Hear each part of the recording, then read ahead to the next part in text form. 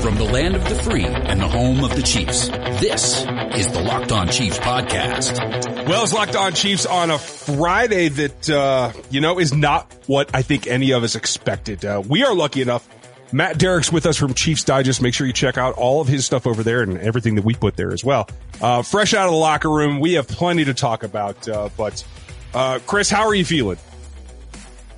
I'm fine. I've got an unpopular take that I'm sure a lot of people don't like. Oh, let's hear that. This loss was more on the offense than it was on the defense. Mr. Derrick? I can't argue that. I mean, I can certainly make a case for the defense, but offense played pretty bad. 294 yards of offense, that's not going to get it done in the NFL today. Well, and I guess where I should clarify is you can't expect this defense to get that much better. They played who they've been all season long. And to me, to expect to win this game with only scoring 28 points and scoring 2 touchdowns in your first 2 drives and then not scoring again until the mid part of the third quarter, you can't do that. You can't have the ball on the Charger side of the 50 and go 3 and out. 2 first downs on any of their 4 drives. They went 4 out of their last 6 drives had 4 plays, 3 plays or less, 3 offensive plays or less. You simply cannot do that. And remember, they had the last touchdown drive was almost entirely fueled by the Chargers penalties. Without those penalties, that might have been a 3 and out quick drive too. They had to get, I think, at least 2 first down on third down conversions off penalties, and I think they had another first down off a penalty too. Without those penalties, they don't get to 28. Yep. Yeah, the running game was helping them then, but they certainly don't get that far. But I'll take it a step farther. That last drive, the 4-minute offense, this offense lost this game. I don't think they contributed. I think they lost this game because that's the sign of a team that doesn't understand what kind of situation you're in or doesn't understand that you really are in a dogfight and you're overconfident. I don't know. You tell me, Matt, what was the feeling in the locker room? Well, it was pretty somber. I mean, the guys who stuck around, there was not much noise. It was pretty quiet. Kudos to the guys who did stick around to answer some of the questions, especially some of the guys who did. I mean, Kendall Fuller, who I thought got a raw deal on that pass interference call. It certainly was a big play in the game. But can I address that real quick? I just have to say one thing, and Matt, I'm sure you probably didn't hear this because you guys don't get the video in the booth, but Mike Pereira did come on and say that is a point of emphasis this year. If you keep them from getting their second arm up, that's pass interference. Oh yeah, it definitely is. It's just a case that even though it is a point of emphasis, you just don't see that called very often, especially for a ball that honestly I don't think was catchable. Well, and I'll tell you the other thing. If he pushes him, it doesn't matter. I mean, all you have to do is let the ball hit his hands and you push him. He can't come down in bounds, and it doesn't matter. I agree. Questionable call, but there were several of them that were questionable. I don't think the holding on Daniel Sorensen that allowed the Chargers' first touchdown was real. No, it wasn't. And at least they called that semi-consistently because there were a couple of calls later that were, I think, just as borderline that they called the same way. So I guess you could at least say that even though I don't necessarily agree with the way they were calling it, at least they were consistent. Right. Well, about those 2 calls they were, but I felt like they were allowing things to be played, allowing guys to play earlier in the game. And then that last 8 minutes or so, it felt like they just ratcheted down. And I thought that inconsistency cost this team in particular. But am I wrong?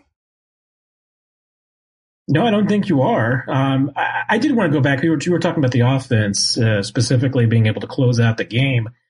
I know, once again, it's going to be one of these topics that people don't want to hear, but that's where, if you weren't missing Spencer Ware, you were absolutely missing Kareem Hunt. Because you've got the ball, 3.5 minutes to go. All you need to do is just get a first down or 2. Run some clock, get it going, and you don't have that closer anymore. You don't have that guy that can do that for you. So They tried that one run to Williams that lost 3 yards. Then, they start passing. You kind of have to because, you're at that point, you're second and 13. So now you're throwing the football, and that's not what this team, has done in the last few years. I mean, when they get a lead and they've got 3.5 minutes to run the clock out, that's Kareem Hunt time. And you can't do that anymore. And not having Spencer Ware certainly made that, more difficult. But this team doesn't have a closer that right now. That's what they are lacking. And that's what could come back to hurt them big time later on. Well, I'm glad you bring up Williams because I feel like that one play I thought was blocked poorly, put them in that hole, like you said. It was. You're right. Second and 13. I feel like Damian Williams stepped up and said that he can be a lead back, whether he's a closer or not. I personally want to see Darrell do that role because I thought the big takeaway for me on offense tonight was that they have 2 backs that can be a solid tandem if Spencer Ware doesn't even have to be in the mix. Yeah, I mean, I don't necessarily dislike what they've got because, Damian Williams certainly had some electric runs tonight, and I think he ended up with close to 125 yards of offense, a couple of touchdowns. I mean, that's great production. I mean, it really is. But is Damian Williams a closer? Is he that guy that you can give the ball to in the last, couple of minutes of a game to run out the clock? That's not what he's been in the past, and I'm not sure that he is that right now. Is he a guy that can break off some runs, who can take some screen passes and get some additional yardage? Is he a guy who can run around some guys? Even tonight, he even put his shoulder down a couple of times and ran over some people, which I give him some credit for because that's what he's got to be able to do. And I think Darrell Williams, has some upside. And he had a couple of nice plays tonight. But even when they've got Ware, and Ware might be the closest thing that they've got to a closer, somebody that you can get the ball to and know that they're going to get you at least a couple of yards every single down and get you a chance to convert first downs late in the game when you need to.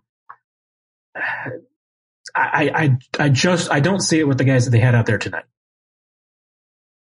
Well, I'm just going to say, I don't think that I put that specific drive and that specific play call on Andy Reid because to me, you did the most predictable thing that you could possibly do, coming and running it up the gut on the first play with less than 4 minutes to go. Yeah, and I think he even touched on it maybe briefly in the post-game press conference that, putting it on himself for maybe that play call down there at the end. Because I'm with you. I don't think that was a terribly great call there in that situation. You just can't run. I mean, if you're going to run, you run outside. You do something and you try to get the ball out in space. You don't run it up the middle where, especially, you're missing your 2 starting guards. Yeah. Just a lot of question marks on that drive. But like I said before, when I started, it may be an unpopular take, but to me, the offense lost this game. You get the ball on their side of the 50 and you can't get a first down. I mean, if they get a first down, they are able to kick a field goal and then you don't have to worry about, and then it's a different game, obviously, but then they can't beat you with that touchdown at the end. It's frustrating.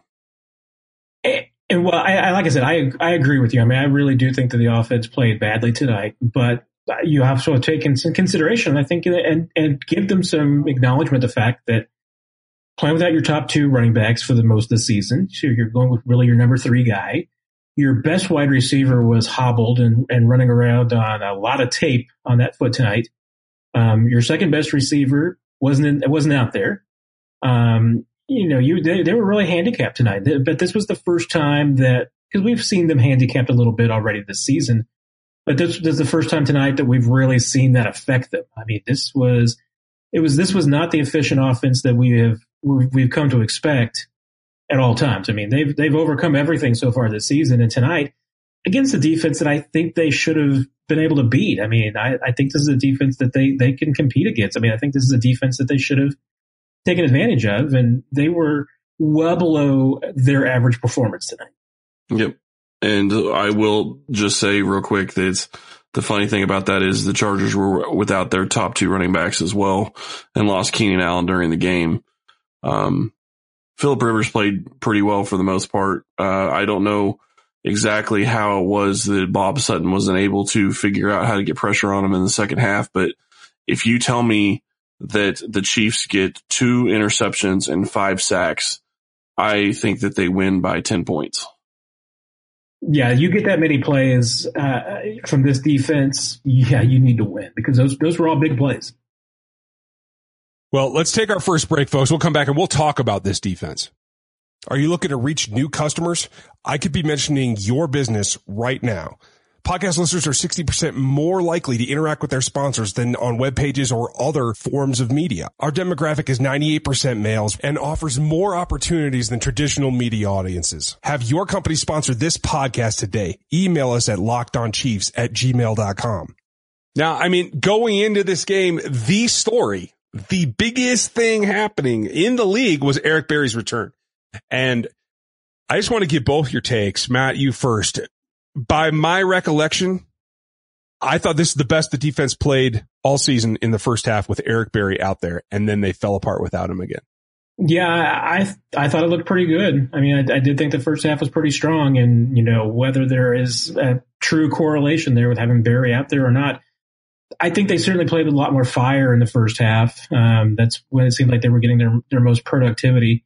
It helped that, you know, they had the turnover in the first half too, which that turnover I really put on Rivers. I mean, that was just a horrible, horrible throw in that first interception. I have no idea what he was thinking there. But yeah, I mean, I think there was a general consensus here, at least, was that the defense played well in the first half, and they just let up in the second half. And the players talked about that in the locker room. There was a lot of talk about, you know, closing, finishing, doing all those things, staying consistent throughout the entire game. Because they didn't do it. I mean, they really didn't. I think you hit on what I think was definitely the common theme around Arrowhead tonight, which was that the defense let up in the second half. Well, there's obviously lots of question marks on the defensive end, and it's not going to get fixed before they play the Seahawks on, Christmas Eve, I guess. What I will say though is you look at what Eric Berry meant to this team, and obviously they played a lot better in the first half. I do think that part of it was more Los Angeles making adjustments to what the Chiefs were doing as opposed to just Eric Berry, although I think he did have some impact on the game, some real impact on the game, really. It's going to be really hard for this defense to show any real improvements, even if with Eric Berry playing. I think that they just don't have they don't have the right scheme, I guess is the best way to put it, because I think the talent's there. I mean, you have a superstar at every single level of the defense. You have good players at other positions on the defense. I do think that this team has talent. I just don't think it's being used properly, and I don't think that's going to change this season. So unfortunately, the Chiefs have to be consistent on the offensive side of the ball, and they have to score 30 plus points a game, or they will lose games like this. That's what it comes down to. I'm with you definitely on the fact that there is talent on this defense. I mean, there's definitely some guys there that you know are good players. And I don't think that, I mean, as a whole, I don't think that the 11 guys that they have out there most of the time are that bad necessarily. It's just that they've got 2 or 3 spots where they are terribly inconsistent, where guys could be either really good or just really awful. And the problem is that, I mean, that can be exploited. You know, if you get into it, you're getting to a sense that, you know, when teams need to make a big play, they're going towards Orlando Scandrick and his side of the field. That certainly was the case on the 2-point conversion. When there was confusion on that side, he had the hold earlier in the game. I mean, that's kind of, you know, we've seen it a few too many times that when teams need to make a play, they feel like they can go that direction. And if they don't make a play, there might be a penalty. They've been able to do that. Teams have been able to run on this team, because, you know, they don't seem to be able to tackle it and wrap up well consistently as a group. They can do it at times. And every once in a while, this run defense looks really strong, but it's not consistent. They can't do it, down in and down out. And that's a hallmark. I mean, that's a hallmark of players who maybe aren't good enough. And we've talked about it before, and I'm sure we'll, when we get into the offseason, there'll be another topic, which is what's this defense going to look like next year? and how much of a rebuild, was this? I mean, I'm still been told by a lot of people in this organization that they really viewed this as a 2-year rebuild on this defense. And I think you are going to see some turnover on this defense next year. But I think that they got into a situation where they got into training camp and said, you know what? We've got a Super Bowl offense. We need to do what we can to try and shore up this defense a little bit, which is why, they did make the move on David Amerson and go out and get Scandrick. They have made some moves to try and, bring in some veterans and shore up some things. Because they thought, you know what, this offense is going to be a whole lot better than we thought. We just need defense to be a little bit better. And I think Brett Veach tried to paste this thing together as best he could. But there are still some places where they're just way too inconsistent at this level. I agree with you completely. And I'm glad you brought up that 2-point conversion, because I think that illustrates the bigger point for me about, I think this defense is good enough to win a Super Bowl if Eric Berry is out there leading it, because, and there was one play in particular where you saw him nearly screaming at Orlando Scandrick in terms of where he was supposed to be and what his assignment was. That was in the first half. Later, without that, you saw what happened on what should have been a simple banjo coverage. One guy outside, one guy inside, total lack of communication. That is leadership and understanding the scheme and being able to execute it. And I think that's the one thing that if they have Berry, they'll be able to accomplish with this particular group. Because like you said, they have enough talent to play well enough to help that offense. But my question to you is, did you get any reaction about what happened with Berry? Was it simply a pitch count that he ran out of plays of what they were going to let him play?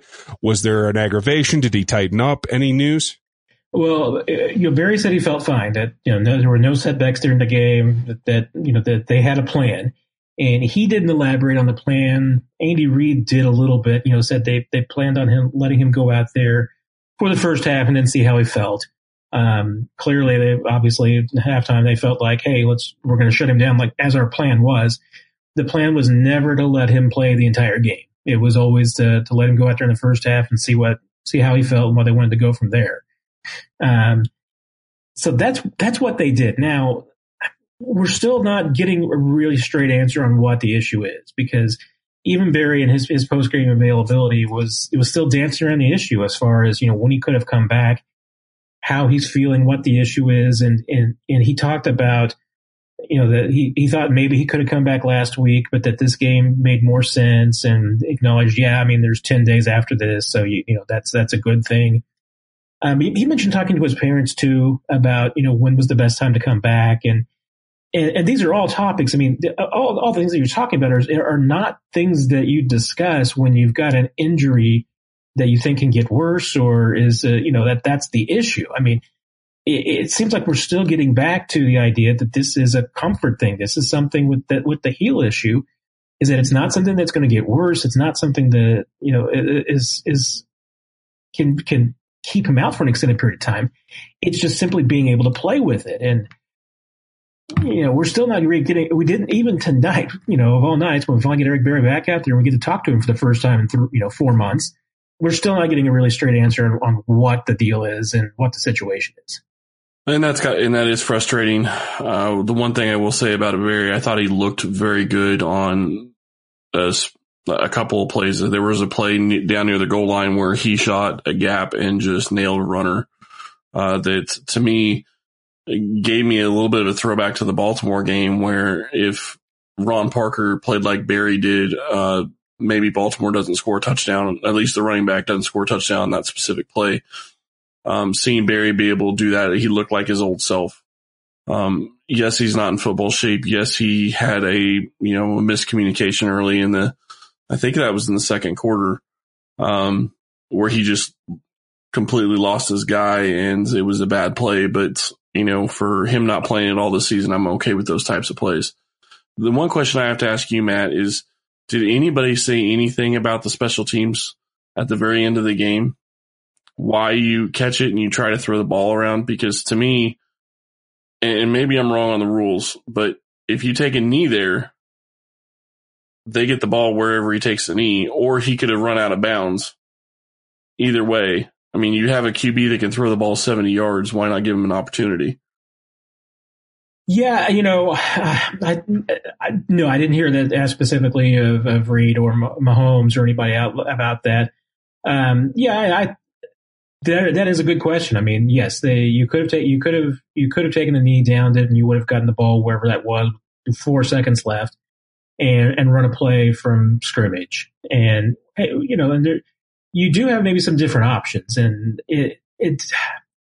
that play, the way that they at least set it up, I know that they've got that play in the bag. I mean, they've got a play for that situation that they prepared for.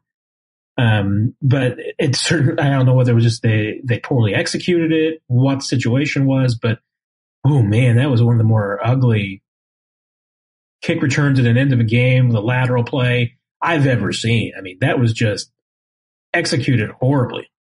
Well, and the problem is you have everybody up there. You had everybody up. No, you didn't have everybody up on that play. I'm sorry. But you could have given Tremon Smith, who's been great returning, a chance to return, and you didn't. So lots of questions there on that play specifically. Yeah, I mean, and the tough thing about, you've got Mahomes with a cannon of an arm, but the tough thing there is I have to go back and look and see exactly where Tremon was when he took the ball. They were also going into the wind, too, going that direction. So, yeah, how far could Mahomes have thrown it? I mean, I know he can throw it 80 yards. Into a wind, is it 65? Is it 70? Maybe that's more realistic. But then again, you've got some playmakers that if you got an offensive play, we've seen the Hail Mary. I mean, we've seen that they got to play in the bag for that kind of situation. Well, so, and not only that, it makes you wonder, whether they would have been better off, running a play from scrimmage rather than that kickoff play. Well, not only that, but you look at what the refs had done that night, and with all the ticky-tack calls they've been calling, all you need is one penalty down the field to get an opportunity to kick a field goal. And with the way this game was reffed, I'm not so sure that they wouldn't have thrown a flag. But who knows? Obviously, that's in the past. We need to take another break, and then I have to ask you guys something about what this means for the Chiefs overall. All right, so you look at this loss, and it drops Kansas City now to 11-3. 2 games to play. They head to Seattle in a little over 10 days. And then they play the Raiders at home. Honestly, other than taking away their advantage of having a 1-game lead on other teams, they still control their own destiny. There's nothing really changed by this loss other than they have to win out. Thoughts? Yeah, I mean, they obviously they still can. If they win out, they've got the number 1 seed. They've got that going for them. You just have no margin of error now. Whereas before, that Seattle game was by and large meant almost nothing if they had won tonight, because even if they lost that game, wasn't going to hurt them in any tiebreaker of any sort. So as long as they beat the Raiders or New England lost, they were golden. So there's just no margin of error now. And the problem is that you can end up as the 5 seed. And how disappointing would it be for this club if they were the first team to clinch a playoff spot in the AFC, have this incredible season, and end up as the 5 seed? That I think would just be as demoralizing as could be. It's significant too. It's been a long time since this team had a first round bye and a chance to be at home when they did take the field in postseason. I think that's honestly, with the delicate balance they have between the offense and the defense, I think it's key to actually making a Super Bowl run. Well, it definitely is because, and I tweeted something about this earlier in the week, and the point of it was to point out this, which is, there's a really good and an even better chance now that the second place team in the AFC West is going to be 12-4, maybe better, but at least 12-4 could still be the second best team in the AFC West. And that'd be the second time that's happened in the last 3 seasons. In New England's run of dominance over the last 18, 19 years, no second place team in the AFC East has ever finished 12-4. And they've only finished 11-5, I believe, 4 times. So New England's great. There's no doubt about it. But your life is so much easier if you get, you win the division title, you get home field advantage in games. You don't have to play, an extra game. your life is made so much easier, and it makes it so much easier to get to where you want to go than if you have to fight through a wild card or you're going on the road. You play in a tough division. You have these situations. It makes your life so much more difficult. I mean, if the Chiefs played in a crummy division, their life would be a lot easier. New England's played in a crummy division, so they get to sit back at home and just wait for people to come to them, and that makes your life so much easier. Well, and I agree with that comment, and it is going to be more difficult for Kansas City, but one thing that I will say is that, to me, they always had to win next week, even if they won tonight, because you're going to want to sit your starters against Oakland. If they would have won tonight, then you would have wanted to sit your starters against Oakland. You could have done that. At this point, they're going to have to play. And honestly, maybe that's the best thing. The thing that really bothers me about this game is you thought earlier in the season at times that maybe Reed had finally gotten over his, we sit back and not attack teams. But tonight I really felt like he kind of went back to not attacking at times. And that really cost Kansas City. So I hope that he learns from that. But at this point in his career, if he hasn't learned from it yet, it's really hard to see him learning from it going forward. Matt, any closing thoughts? You know, I think probably the only other thing that's really been going through my mind is that there's one consistent thing about that, you know, this team and everything like that, which is that even when they have struggled, this team has felt like they're just a tick off. And that was probably maybe not as much true tonight as it has been some weeks. I mean, you had the, and somebody would have to refresh my memory if the deep ball to Hill, if there was that went off his helmet, I can't remember if there was a penalty on that play that would have wiped it out anyway. But you know, that play, good grief, that was close to a deal breaker. I mean, they get that touch, you get a touchdown on that play, ball game's totally different. They were just so, at a 1-point game, you were like that. I mean, and the Chargers have lost a lot of games like this over the last few seasons. So, you know, it's going to happen. I mean, this loss is not the end of the world. It really is not. This team can still get where it wants to go. I think there are some concerns, obviously, come out of this game because the offense wasn't as efficient. The defense did let up in the second half. And I really saw a lot more fire from that defense when Eric Berry was out there on the field, especially the first couple of, drives. I mean, that the defense was moving around. They were communicating in ways that we just haven't seen a lot. They were throwing some different looks. They were doing things differently. Maybe that's what it's going to take. Maybe you get Eric Berry out there full force. Maybe he's going to be able to get this defense over the hump. If the offense gets its weapons back and back to healthy, maybe everything will be back on target. But this might have been just the game that this team was bound to have eventually. Every team's gonna have a bad night, and maybe this was their bad night. Well, I think that's it for us. Although I think we would be remiss without saying that Chris Jones had himself a heck of a game in the first half. 2.5 sacks, extended his streak for 10 straight games with a sack. Is second in the NFL in sacks this season. It's just crazy, absolutely crazy. Dude is going to get paid. I was just thinking that myself. And yeah, does he qualify for a Defensive Player of the Year at this point? I mean, I put him in the conversation. I mean, I still think it's Aaron Donald, but I put him in the conversation. Absolutely. I mean, he's going to be in my top 3 or 4. There's one crazy stat or one crazy thing that I was talking to a couple people before the game that Mahomes, Travis Kelce, and Tyreek Hill could overtake Derek Alexander, Tony Gonzalez, and Trent Green in Kansas City Chiefs stats all in this game tonight. And it would be so perfect for it to happen. And none of it happened. So, you look at the way this game played out. Kansas City lost. They got beat by a team that played better at the right time. We will be back on Monday. Thank you very much for coming on, Matt. We really do appreciate it. And we will talk to you then. Subscribe to the show on iTunes or Google Play. Follow the show on Twitter at Locked On Chiefs. Check out my work at RGR Football on YouTube, Chris's work on LockedOnChiefs.com, and all of Seth's film analysis at TheAthletic.com. Thanks for listening.